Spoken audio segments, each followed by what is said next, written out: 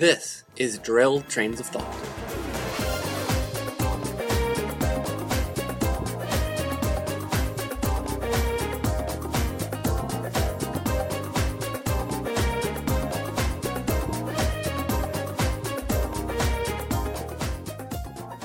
Hello, welcome back. It's been about a month probably since you've heard us. I am Nick Hayden, aka the Golden Child. And this is Timothy Deal, aka Sir Reginald. And we're happy to be back. We had a good break, good Christmas, well, I did at least. Tim, did you have a good Christmas? I did. It was too short of a break, but it was very nice. Got to go to Chicago and see the Jim Henson's Fantastic World exhibit at the Museum of Science and Industry, which was amazing. Got to see actual puppets and sketches that Jim Henson had done. It was just absolutely fantastic. Very nice. I didn't get to go to Chicago, but I did celebrate my 7th wedding anniversary. So. Congratulations. I know, 7 years. It's a long time. Yeah. So that's what's been happening. And you'll hear about some more later. Yeah, we'll talk more later. But I guess, first we want to do some listener feedback.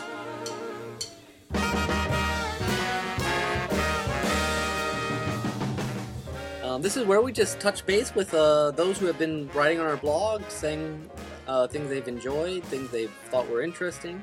It's been a little while since we've done this, but we had some people leave comments and feedback, and we always appreciate that. Yes, very much. I know Nathan Marchand, who we interviewed a while back now, was going through our old episodes making comments. Back on our first episode, beginning at the end, when we were talking about endings, he was commenting on various alternate endings in DVDs, because we were talking about that on the podcast, and you mentioned Star Trek. Oh, there was a lot of deleted scenes in that. And Rambo First Blood has a different ending, and Scott Pilgrim vs. the World, I guess, has a different ending, which I don't know if I would like a different ending. I really like the ending of that movie. It'd be interesting to see a different ending for First Blood, too, because, I mean, that's kind of the ending is kind of a downer, but at the same time, it actually helps the movie say something rather than just being a violence fest. So it'd be interesting if Rambo died. I've got mixed feelings about that. Yeah, I don't know how I feel about that. I know, and I just, I bought my brother-in-law for his birthday, Salt, which is a very entertaining action movie. But apparently the DVD release has 2 alternate cuts of the movie. Oh, really? Have you seen them yet? I haven't seen them, no. I thought that was quite a lot of different cuts for a movie like that. Yeah. It's funny sometimes how you don't know for sure if something will work, and you hate to spend all the money on it, but if it makes it a better movie. Well, and the thing, and when you're writing, and we'll touch on our topic today, you can always edit, but for a movie, you have to have all the film there to begin with, and you can make edits with what you have. Yeah. On our episode 2, Nathan left a comment about our we were talking about art versus commercialism, and saying just, how some writers don't know how to sell their work, so they need, the commercialism part, except I don't know how to summarize this one. This one is a good comment. But yeah, I think his last paragraph here is particularly interesting. He says, personally, I think he has artistic in quotes, people, especially in the film industry, have just as many problems as, quote, commercial, unquote, people. I find that the former can be pretentious, so stuck up about how things should be, they can't see any other perspectives. They start thinking that only certain people will get them, so they intentionally start appealing to those people. In a way, they succumb to their own form of commercialism. That's what he said, and I think he has a good point there, and I think I meant to touch on this a little more in our actual discussion and didn't, but it is very true, particularly people who really like independent films. Sometimes they get in this attitude of, we do this about dysfunctional families and people who have problems because this is the way that people expect independent films to be, and instead of being as revolutionary and innovative as you're supposed to be, you just become kind of stuck in your own rut, a different kind of rut than mainstream Hollywood, but still a rut. Yeah, a rut that basically consists of not being those popular Hollywood movies. Yep. I see that in books sometimes where you read the back and you're like, the only reason this got published was because it sounds completely different than anything's been done before. Not that it necessarily sounds like good plot, it's just like, waterbed salesman owns an alligator and travels to see his dead wife in India. It's true. Having worked in the library, I've seen books like that. And they might be good books, but you're like, really? They were stretching. They were stretching. Our final one from Nathan was on episode 3, which we talked about time management largely. He was talking about, he thinks the key for writers is flexibility, and I would agree with that. That you want to try to set a schedule up, but if it can't work for some reason, you just you find time to write somewhere. Mm. You know, even if it's just 5 minutes here and there. And then he thanked us for the interview we did with him, which we enjoyed. And he keeps selling books, so that's great. Yeah. Actually, I've talked to him recently, and he's been mulling around ideas for a sequel, which has been fun. Fun. That's cool. And then finally we had Greg VS. Just Greg. Just Greg, okay. Greg versus the World, who wrote about our atmosphere weather podcast and said he was surprised with how interesting the discussion was with weather and stories. And Tim and I were actually also surprised with how interesting it was. It turned out to be one of our favorite episodes. I don't know that either one of us were expecting that, but it was cool. I heard from a couple other people who really enjoyed that one. So hopefully we can do something like that again. We're always trying to improve our discussions, keep them interesting. And I will mention, actually, as listener feedback, the plot of this episode and the next one are both kind of suggested by listeners, aren't they? Yeah. The topics? Well, let's talk about today's topic, and Okay. we'll mention, because I think this is one that we've been kind of thinking about doing for a long time, and it was suggested to us, and now we're finally doing. So, let's now go to Story School.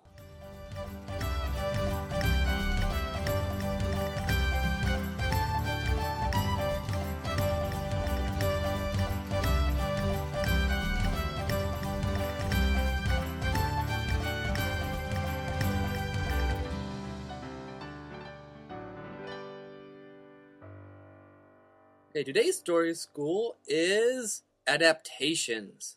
Basically, when you take a book and make it into a movie, or a play and make it into a movie, or a famous Walt Disney amusement park ride and make it into a movie. Of course, there's a lot of different ways that stories get adapted from one form to another, but for purposes of trying to keep our discussion a little bit simpler, we're going to focus mainly on things that have been adapted into film. Because we were listening to various back and forth of adaptations, and we found out it would take about 3 hours to talk about them all. There's so many different types, and there's so much that goes into adapting something from one form to another. You have to keep into account what makes one medium different from another, and you've got demands of the fans and all kinds of stuff to consider. Now, Tim, you actually led into what my first question was going to be. I thought maybe we could each talk about, mainly from writing to movie, from book to movie, what's special about plots in a book and what you can do well and maybe not so well in that, and then maybe you can talk about what movie strength is, and then we can apply that to some of the recent movies that have come out adapted from books. Sure, yeah. Go ahead and start us off. Writing, the thing I was thinking with words is that they're actually much more ambiguous than people think. Everyone has different images, even if they have a very exact description. We talk about Lothlorien, and Tolkien's relatively descriptive, but the reader engages with the words each differently, which is different than in a movie, and I'll let you go into that, but there's only one shot on the screen. No, that's very interesting. One of my communication professors at Upland would probably have some words to debate you about that. Well, I like to hear it then. I like to hear it when we get to that. Yeah, okay. Go on. And second, at least some stories, books are very plot heavy, very just this happened, this happened, this happened. But most of them, especially the ones that last very long, first off, they have the internal thoughts and emotions and stuff, which you can communicate in film, but it comes off differently. Mm-hmm. But I think also I'm going to use the word atmosphere. I'm not talking weather, but that words are connected to a whole range of other impressions that you can describe. You can give the impression of a battle, which comes off different than seeing the battle. That's very true. My favorite example of this is the impression of the elves in Lord of the Rings. To me, at least, always comes off more mystical than I think it's very easy to pull off in a visual medium. Because there's almost a spiritual aspect to it, which, not that you can't put into concrete visual visions, but feels like it loses something in translation. Yeah. Yeah, I would definitely agree with you there. And I think that's the hardest thing doing from Will, and then also books can be any length. I mean, movies pushing 3 hours are very rare.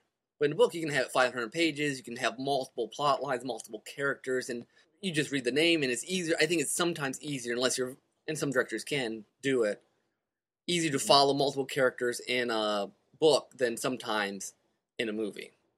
And you could argue that, I don't know. But I think that for me, the impressions, like if my book Strand and Fred was made into a movie, some of it would work perfectly great because it's very visual and everything. But then when you get to stuff like The Horizon, you're going to lose something. It's going to become a little like a caricature of what it actually is, I think, when you move it into film. But that might just be me. How about what do you think the strengths of movies are? The strength of movies is largely in the visuals and the sensory of. I wanted to say sensual, not in the sense of sexy, but sensual in the case of it's coming through your eyes, coming through your ears, and in that sense, film is a very emotional medium because it draws us in. I think, like you commented, books writing can be more intellectual. Film really tries to appeal, particularly Hollywood film, tries to appeal to your heart, to your emotions, and really get you invested in the story. So spectacle is big, and just kind of imagery. Big difference, I do agree, is that you can't go into as much detail sometimes about things in the book than you can in a movie. And that's a lot of times where fans of a book will get very upset at the movie because they're like, oh, they left out this detail and they didn't explain this well enough and blah, blah, blah, blah. Well, because you don't want to have people just talking, spewing content and info. And you can't get into a character's head quite as well in a film as you can in a book. I mean, there are directors who have. There are ways to really get into the character's mindset and empathy, but not to the same degree. You can't have characters narrating. You can't have a narrator even, describing what the character is doing. In the book, you say, this is what he's doing. In the movie, you're asking the audience to interpret a lot more of what's going on. That's true, yeah. And that's probably the area where my communications professor I was thinking of would disagree with you a little bit. In her perspective, and she was an older lady who loved academia more than our media program. But in her perspective, words have more concrete meanings. They imply something, so you can get a more concise message across with a well-crafted written thing. Whereas in a visual medium, it's all very impressionistic. I mean, the director certainly can direct your focus and your attention to what he wants you to see, but at the same time, people come off with certain movies with different interpretations. I mean, look at how different people interpret Inception. That's like designed to be ambiguous. In fact, it is designed to be ambiguous. Christopher Nolan admitted as much. Actually, that makes a lot of sense, and I'm not sure how I would disagree with it. I think you're right, that movies are much more impressionistic because the viewer is interpreting, and words are concrete. Mm-hmm. I guess what I meant is, at least as far as visuals and settings and people go, you have more you create the images in your mind when you're reading. You don't necessarily create the meaning like you do in a movie, but you create the images. Yeah. And I guess that's the key difference, because you're imagining these things in your mind. You're basically, the author is giving you certain pieces of the story, and then your mind's eye kind of fills in the blanks the way you want it to be filled out. Whereas in a movie, the outside elements are already there.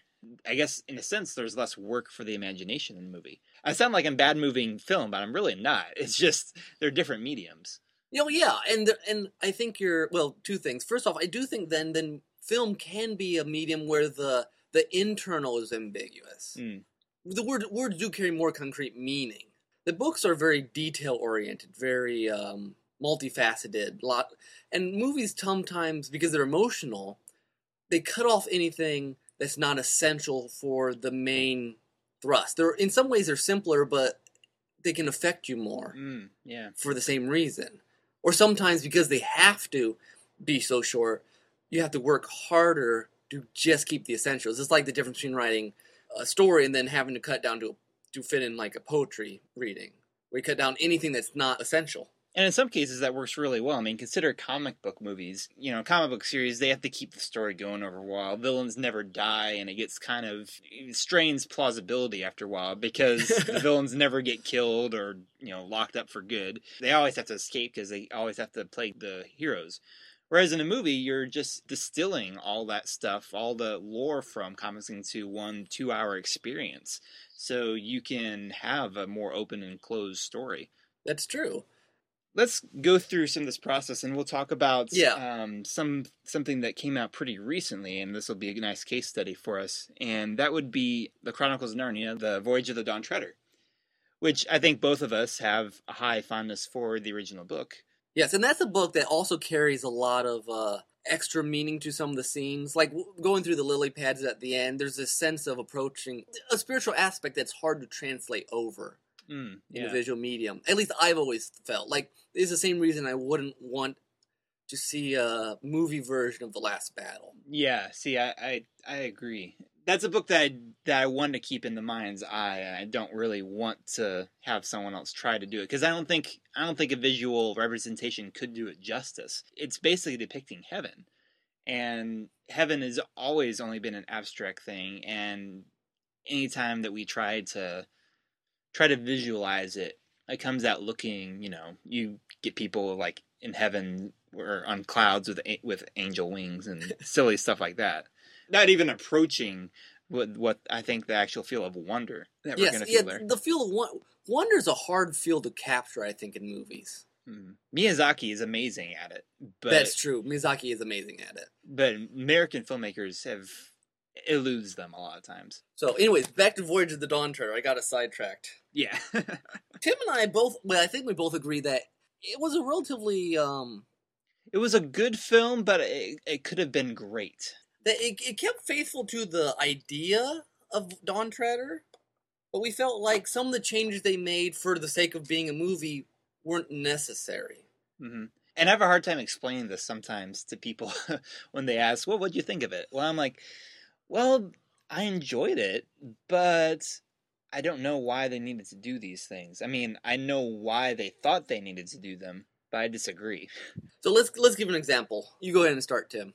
Well, I loved the opening of the film. I loved the swashbuckling thing when they first got into Narnia. I've always loved the story about the slave traders. They get captured and they escape from that. I love all that kind of stuff.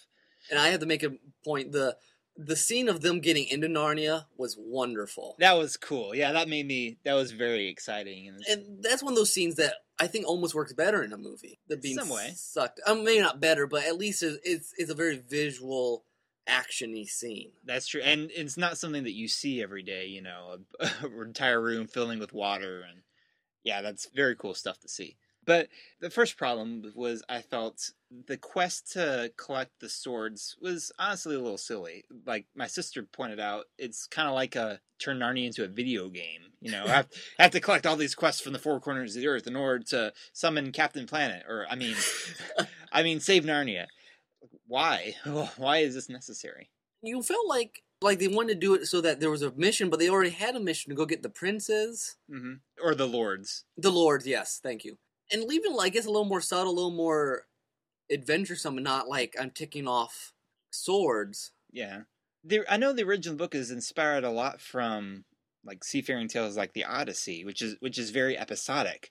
And I don't understand why they couldn't have tried to do something like that for a family kids movie. I think it could have worked. I mean, recently I just watched Oh Brother, Where Art Thou, which is a very interesting movie, loosely adapted on the Odyssey, but taking place in 1930s Mississippi. But it's episodic like that. They come across, you know, like sirens and various threats as they're trying to find this treasure. I don't see why it couldn't have been more. I mean, there was some of that. They had like, you know, little mini episodes, but because their focus was more on the Dark Island thing, more about they had to have this big climactic battle against this thing at the end, they lost some of the sense of just exploration.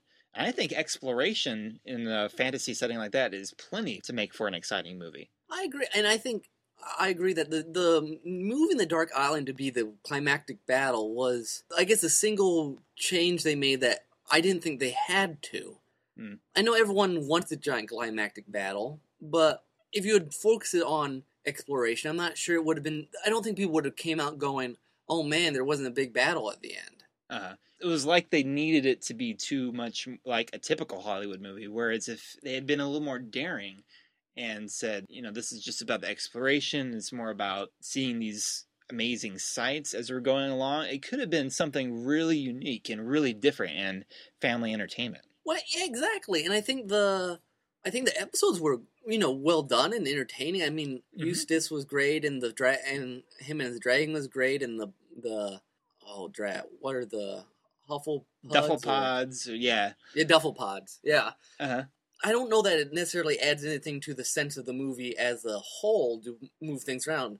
Okay, so the end was kind of cool with the battle and everything, but I'm not sure. It changes the climax of the movie from basically a spiritual climax in the book, finding the end, Aslan's land, to a physical climax, which is killing the whatever it is. And the other thing is, I think by having to do that, they made the symbolism a little bit more heavy-handed. I hadn't really thought about temptation being a main theme of the book until Douglas Gresham started talking about it, in interviews beforehand. And when I thought about it, I was like, okay, yeah, I can see that.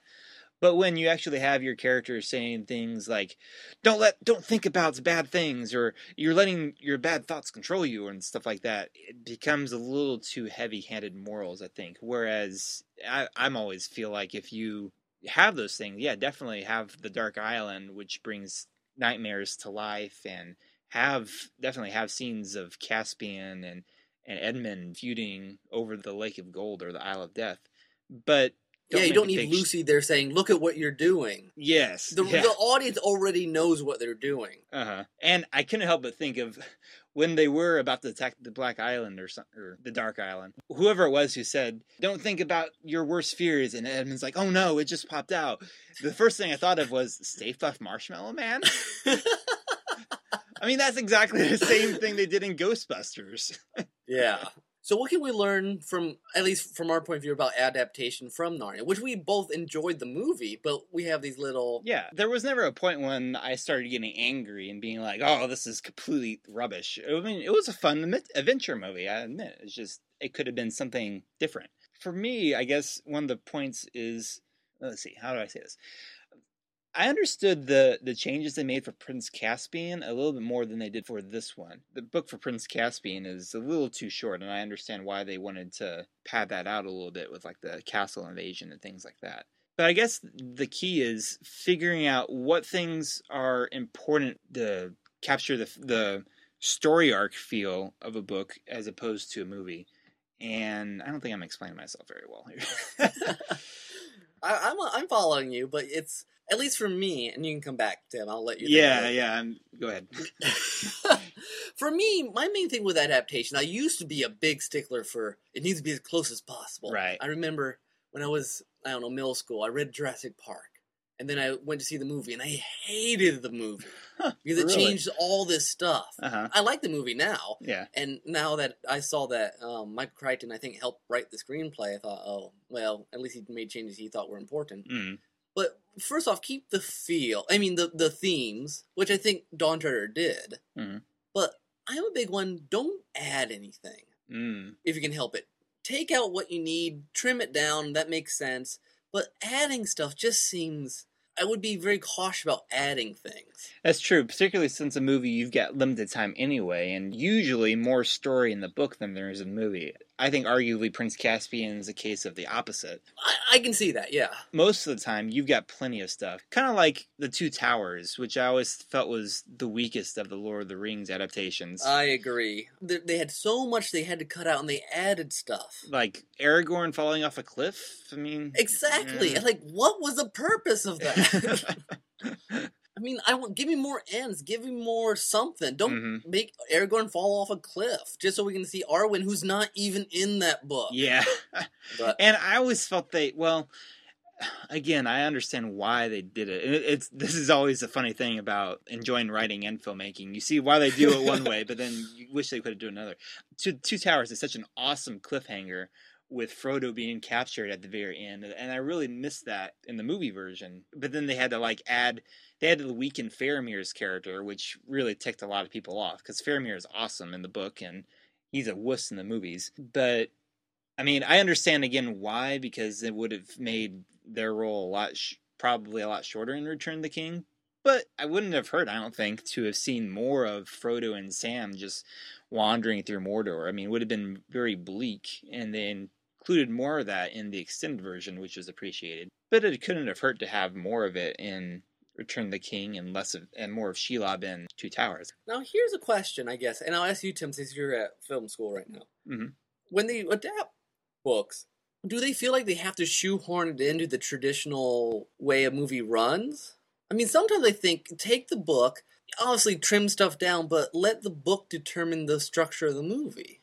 But they don't often do that. And maybe make a horrible movie. I don't know. I've never tried it. And see, that's exactly the thing I felt about Voyage of the Dawn Treader. They were trying to shoe it into the form of a typical movie, and I don't think they needed to. I mean, Oh Brother, Where Art Thou was a very popular movie when it came out. And, I mean, there's a climax of it, but I still say you could have had just reaching the end of the world. You know, Narnia isn't on a globe. It has an end of the world. And so just the very fact of getting there, you could build that up, and it could be something usual. I agree completely about building that up. I think that would have taken the place of needing Dark Island. Yeah.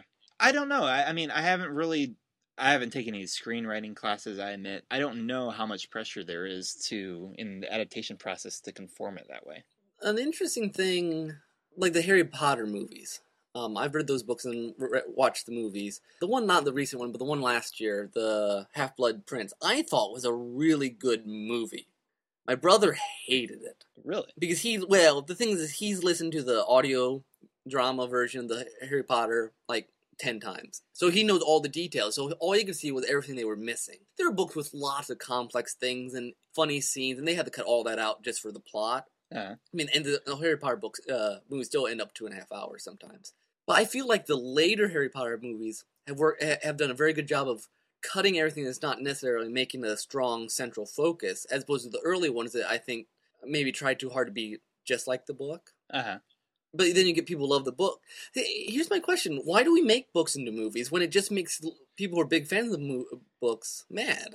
Well, this is an interesting question. For one thing, I do think there are some things that movies can bring to stories that have already been adapted.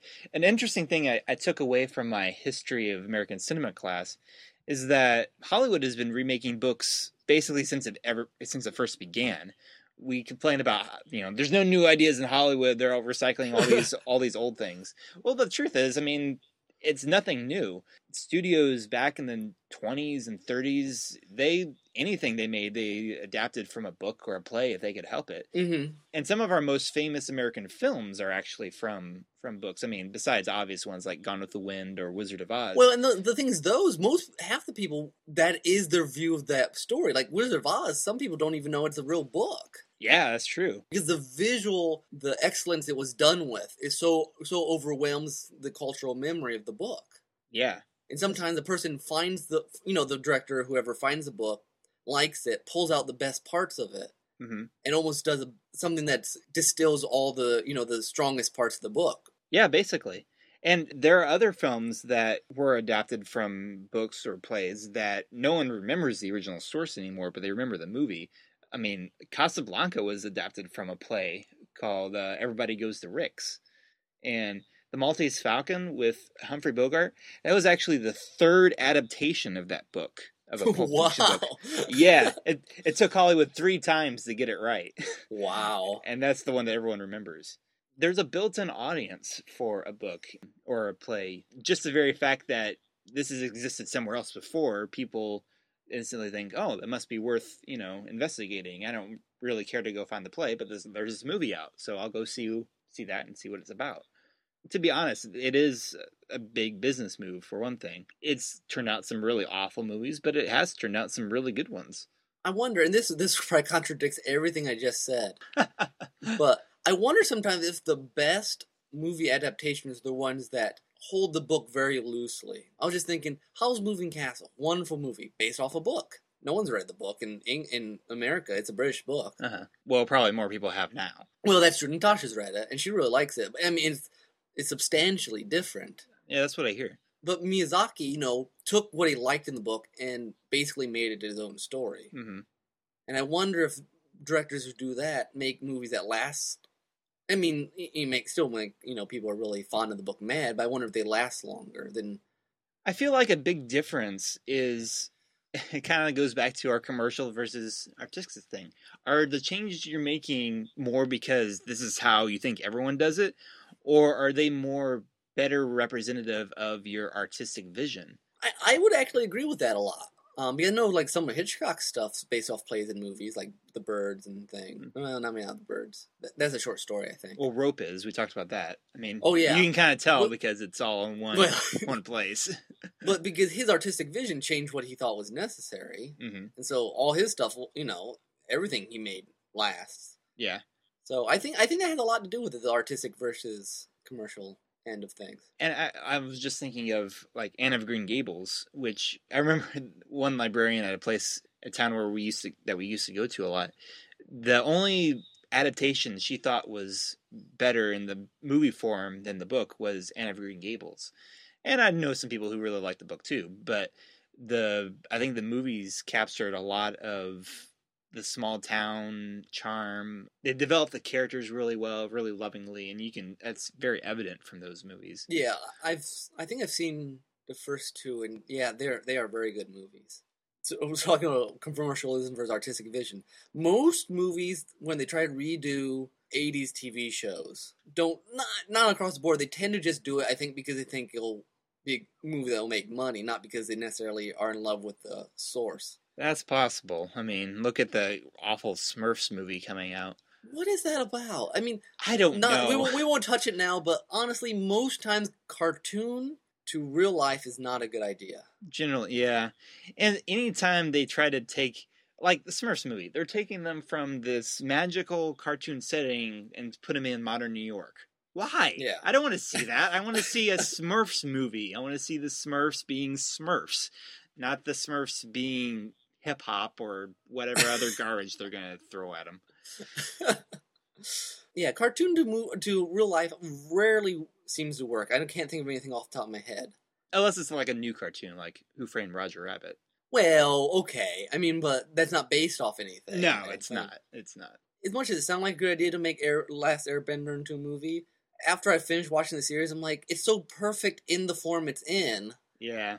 How do you compress 3 seasons of awesomeness into 6 hours of movie? Yeah, it's very true. And The Last Airbender was painful, particularly since you could see so much potential there, but they just tried to distill so much into too little time. Yeah. Particularly the beginning. I always felt, and you and I have talked about this before, but I always felt the beginning of The Last Airbender is what lost the audience, because you tried to compress 40 minutes of story and character development into 12 minutes, and it just did not work. Yeah. So it seemed like it'd be brilliant, but... And that's the thing. I mean, even as fans, we get into that same kind of mindset of, I want to see it done a different way with real people. If they could do that, it would look cool. And the trailers were very exciting looking, and I think some of the, the bending action was cool. It's just they lost the performances. They lost who the characters were by trying to cram so much into too little time. Yeah, and I think that's also a problem with adaptations. Just the cramming, if the original source is a lot about character or stuff like that, you have to smash into a plot-oriented movie. Because most movies are plot-oriented and not character-oriented. I mean, they're not character profiles. Yeah, no, that's true. I think that's a good chunk of adaptation. I'm sure we'll have to come up with more, but I used to complain a lot about adaptations, but I don't necessarily anymore. Mm-hmm. And I understand why they make some changes, and I don't know. It's always interesting if you can see both why they did it, and, does it make...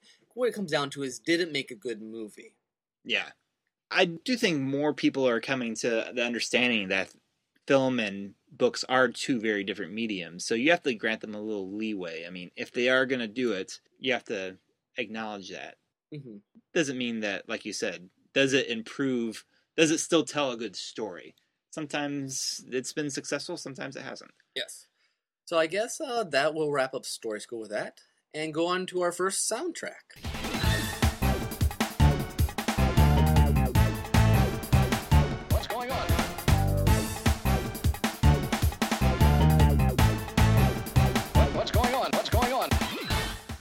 I guess I have the first soundtrack today. Well, all remixes are kind of adaptations of another song.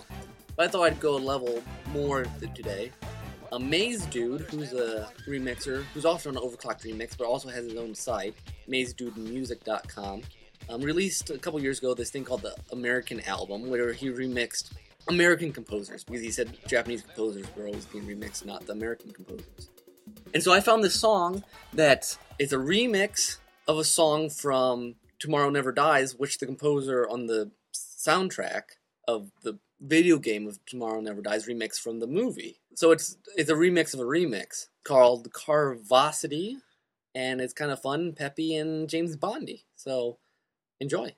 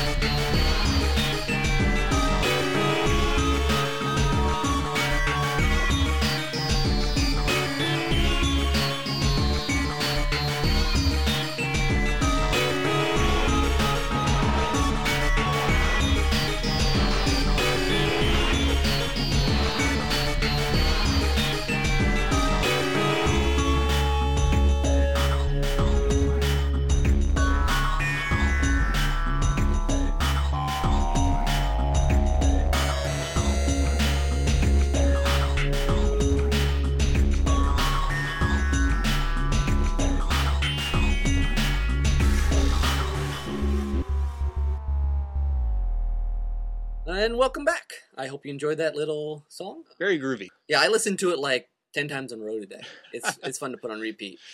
Nice. So next up is Project Update.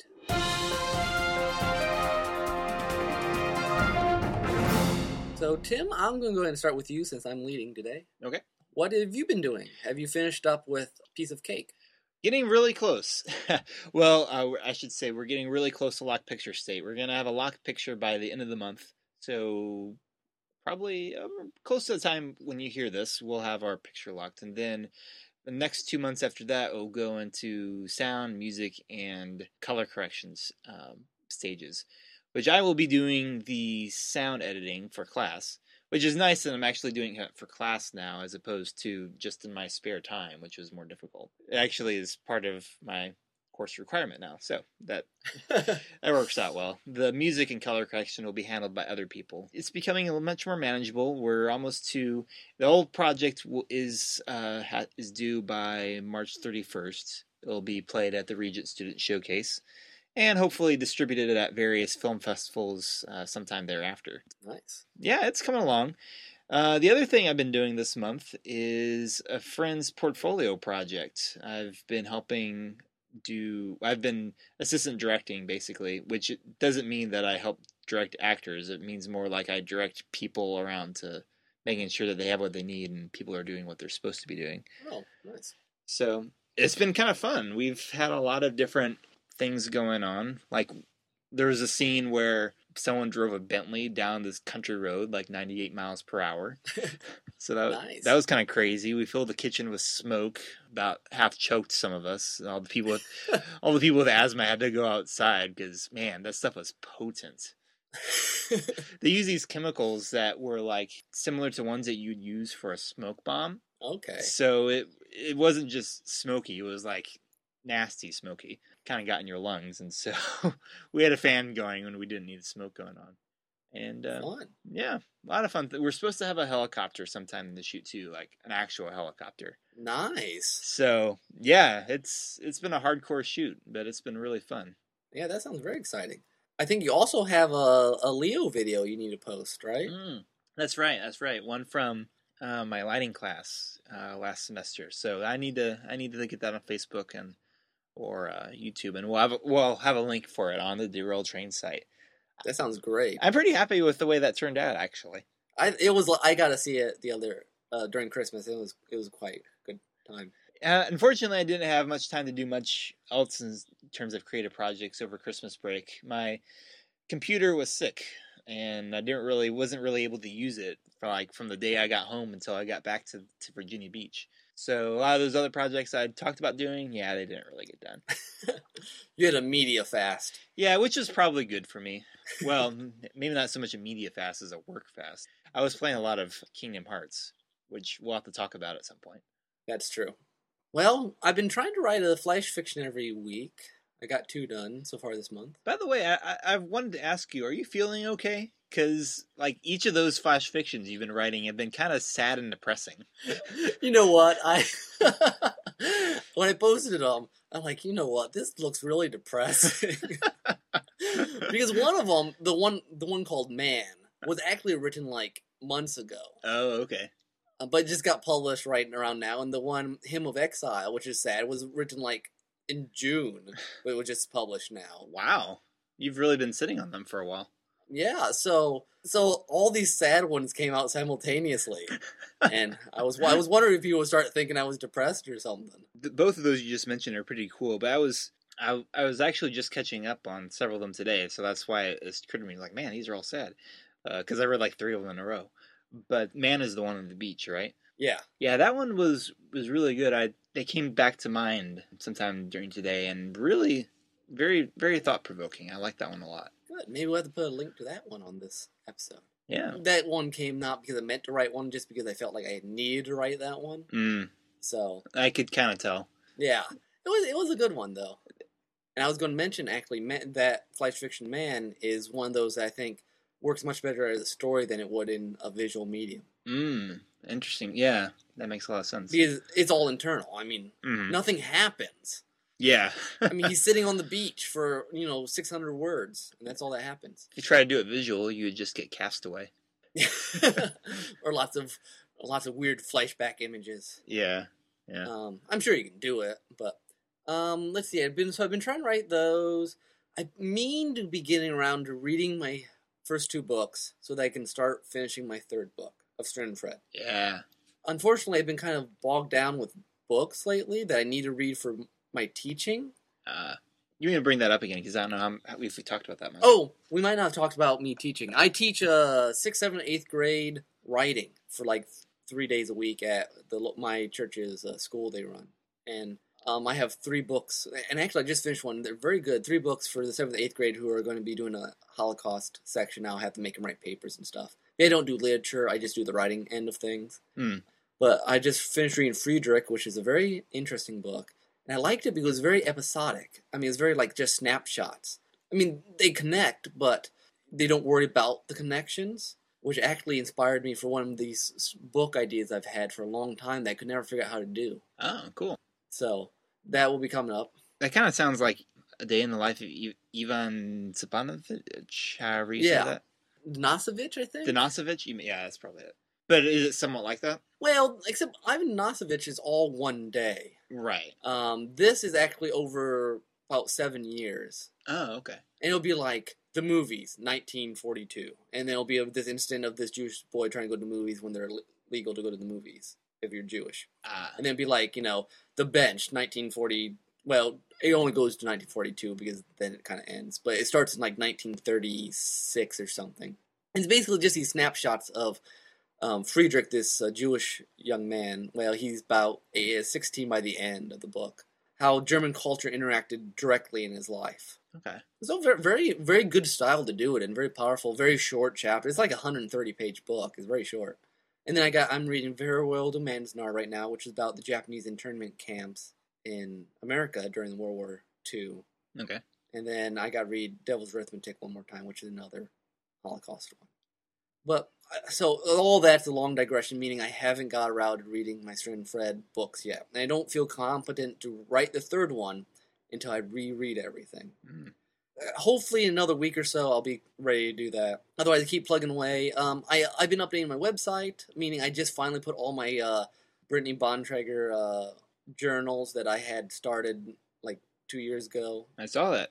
Yeah, you did you were Max, weren't you? You were writing some librarian who was all disgruntled with the world. Well, yeah, but I didn't carry that very far, not to the extent that you did. I only had about 3 months, but anyways, so I've been doing some tidying up and some stories and stuff. So I want to get to the point where I'm writing a novel again. Yeah. When you get to the point where I'm sending out my novels again. But the thing though about What's Left in My Life, the Brittany Bontrager journals, though, is that I wonder if people would be lost with those without having read the Story Project. I don't think so necessarily. I mean, I don't know. Maybe not. I guess you don't need to know that she was in the Story Project. She mentions it briefly, but it's mainly just her angry at life when she graduates high school. Okay, yeah, I guess that's true. You know some more about her, but I guess you don't necessarily need to know that to understand what she's complaining about in her journals. That's true. I hope. So yeah, January's been kind of busy on my job end because I do accounting and it's year end and an anniversary, which was great, but I don't write then. And eventually, I'm going to start writing a novel again. But until then, I'll keep plugging away through my flash fictions, which I'm like almost halfway through disc 2 of Final Fantasy X. For our audience, my flash fiction, many of them, not all of them, are based on. I had this personal challenge that I was going to go through the entire soundtrack of Final Fantasy X and write a flash fiction for each of them. Which, if you read them, there's a lot of them that have to do with music. And there's a lot of them that have to deal with that dumb Hymn of Faith. Oh, that keeps coming up all the time. That keeps coming up, yeah. Yeah. Actually, the most recent one I just wrote came from that. Which one was that? The signature. Oh, okay. That was a good one. I have to admit, I didn't quite get the Dream Lord one, or not Dream Lord. The Little Cloud Lord? Yeah, the Little Cloud Lord. It's kind of a myth, kind of like, how did rain start? Uh-huh. I wasn't sure if it was supposed to be a specific myth, that there were supposed to be Greek gods that I didn't recognize or something. No, they're just myth-inspired. I kept the gods very vague, but I didn't want to go into all that, because I didn't know all that. Fair enough. So I guess that's a pretty good update, probably more than any of you guys wanted to know. Next up is Cinema Selections with Brian Scherschel.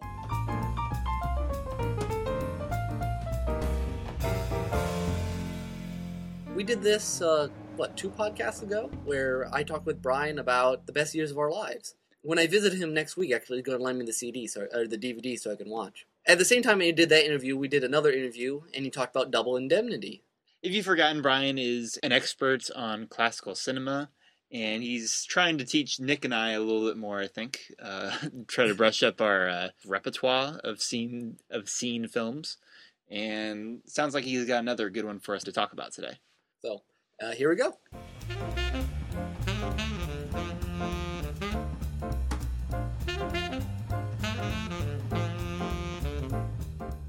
All right. Hello, Brian. I'm glad you could meet with me tonight. How are you doing? Really well. How are you? I'm doing great. So, I guess, Brian, we'll go ahead and start with our one we decided we were going to talk about. Double Indemnity, that was released in 1944. I guess give us first kind of the rundown. What sort of movie is this? This is a quintessential film noir. It's from the middle, right about the middle of the 40s. Film noir really took off during the 40s, and there's so many titles that are included, but I think this one is possibly the most popular film noir ever. Quite possibly. I mean, it's very high up there. It's a classic film that I wanted to pick because also it's very hard to discuss classical films with somebody, and especially introduce somebody to classic films, unless you have seen an Edward G. Robinson movie. I find him to be one of the most amazing actors, fantastic character actor, and many other things. So it introduces you to his classic style, and he was perfect in film noirs. And this is one of his best movies that he's ever done. This man I got open. Don't you know how to open the door? Just put your hand on the knob. Turn it to the left. Now pull it toward you. That's the boy. What were some of the other movies he's been in that people might have heard of? Oh, there's a really good one called Key Largo that stars Lauren Bacall and Humphrey Bogart, along with Edward G. Robinson. And that was from, I believe, 49. And that's a really good one. That is one where Edward G. Robinson plays a gangster. And that was one of his, those were some of his best roles, was playing like a mob boss or a gangster. And because he had the voice, he had the look, he had the massive presence that he took along with him everywhere that he acted. But yeah, that was another big one. He's been in some really big ones. Also, there are some that I haven't seen where he's also a gangster, but they're all really high rated, and they're all very well cherished by movie watchers. For Double Indemnity, then I got you sidetracked. It's a film noir. What's kind of the main premise? Right. Well, Double Indemnity is a life insurance term. What it says is it's a clause inside a life insurance policy that allows for double the original amount of the policy if the death is of a certain nature. And most of these types of things are things that are really rare. And so that is the premise of it. And then it involves Fred MacMurray, he's well known, I believe, as the father from My Three Sons. But in this, he plays a rather darker role. He plays the insurance salesman. Then we have the third character in the movie. They're basically three main characters. And the third main character in the movie is Barbara Stanwyck, and who is, of course, fantastic. And she is possibly the ultimate film noir femme fatale. She's really amazing. She's the one who is one of the primary drivers of the whole plot, really, even though Fred MacMurray is one of the, I believe she's actually top billed. But she brings an incredible presence as well. Some of the other movies she's done, well, one of the big ones is The Postman Only Rings Twice, which was made only 2 years after this, in which she also played an incredibly good role. That was also a very big film noir of his time. But yes, it involves a plot, basically, but plot behind the life insurance policy to get, that circumstance where you get double back, and then you're set up for life, right? Because you got double the life insurance on your husband. And so that's the story, basically the setup of it all. What sort of style impression, when you're watching it, what do you feel? Mm-hmm. Right from the get-go, this movie is perfect film noir in that it has some over narrations of some narrations of the main character, and so you have that kind of thing about it. So it's him reflecting on what is happening, and he gets to include all the emotions that he feels, which is that is very film noir. I really did too, you old crab. I was yelling your head off. I was sore at everybody. But you never fooled me with your song and dance, not for a second. I kind of always knew that behind the cigar ashes on your vest you had a heart as big as a house. I think the word to best describe this movie would be slick. This movie is is really, it thinks it's really cool, and it is. And it actually pulls it off. But it has its own real distinctive attitude. It has its own wonderful pacing. The music also helps out with the pacing. The music was done by Miklos Rosa, who was a very, very great composer of the 40s.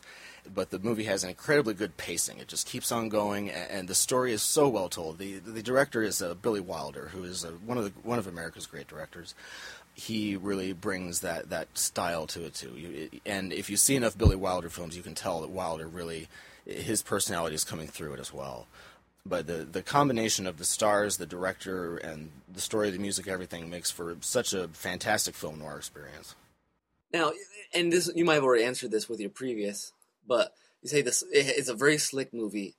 If you sit down and watch it, is there a certain scene or line that you just take away and that's what you'll remember? Or is it kind of just the entire atmosphere? Kind of is the whole atmosphere and kind of the attitude. There's a speed limit in this state, Mr. Neff. 45 miles an hour. How fast was I going, officer? I'd say around 90. Suppose you get down off your motorcycle and give me a ticket. Suppose I let you off with a warning this time. Suppose it doesn't take. Suppose I have to whack you over the knuckles. Suppose I bust out crying and put my head on your shoulder. Suppose you try putting it on my husband's shoulder. That tears it. The movie's very confident. It's confident in the way it tells the story. It's confident in the way that it just pulls you in. Just the attitude of the main character, Fred MacMurray, and just what he's thinking, what's going on, and just all of the building up that occurs in his life, because it's like the big, this is of course the biggest day in the history of this character's life by far, in which he recalls, it's the beginning of it. He recalls all of the things that had occurred up to that point. And so a lot of the movie is in the form of a flashback, but it's just a really, really long one. And so you get to just keep learning about the story, and as more, everything keeps ramping up as the movie goes, and the atmosphere and just the tension just really culminates very well. Say we have a listener who he's not sold. He's like, okay, I don't know, I've never watched much film noir.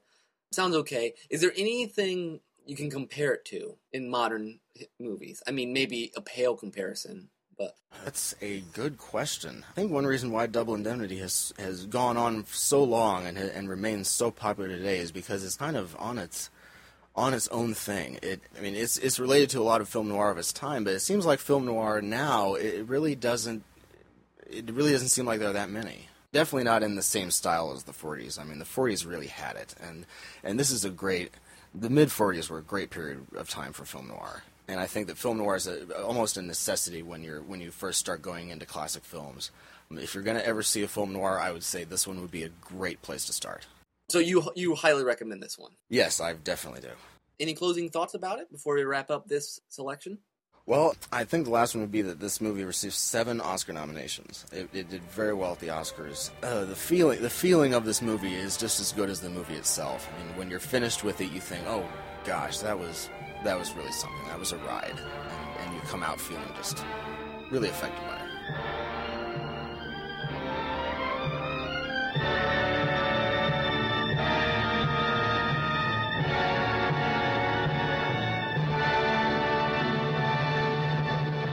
And we're back. So that's another movie I would like to see. I have quite a number of them that he's suggested to me that I think would be entertaining. Mm-hmm. I've always enjoyed noir, so I would like to see that too. Noir is usually, it can be dark and depressing, but it's stylishly dark and depressing. So I need to check that one out. So I guess that's about the end of our episode today. You can contact us at derailedtrains@gmail.com if you would like to email us. You can leave comments at derailedtrainsofthought.blogspot.com, or you can subscribe to us on iTunes. And if you leave something insightful, we'll probably share it. Or even if you don't, and leave something silly, we'll probably share that too. And feel free to suggest podcast ideas, because this one and the next one are kind of at least partly inspired by suggestions. So. Yeah, next time we're going to talk about reboots and remakes, so kind of similar to this one, but in a little different spin. And yeah, stay tuned. You'll hear about some other stuff that we're thinking about doing down the road. My soundtrack choice today, I knew it was only a matter of time before I'd feature this song because it's one of my favorite remixes of all time. It's a pretty popular one, I think. It's been around for a while. It's the one, the only, Terra in Black, remixed from Final Fantasy VI and remixed by Ailshan. Hopefully I'm pronouncing that right. This is just a wonderful song. I mentioned in an earlier episode when we were talking about Final Fantasy VI as an anime that this song would make a fantastic opening theme for it, and I really believe that because it's beautiful, it's rockin', it's tragic. It just embodies a lot of things that reflects the story of the game. Very epic. This has been Nick. This is Tim. Auf Wiedersehen. See you next time. Adios.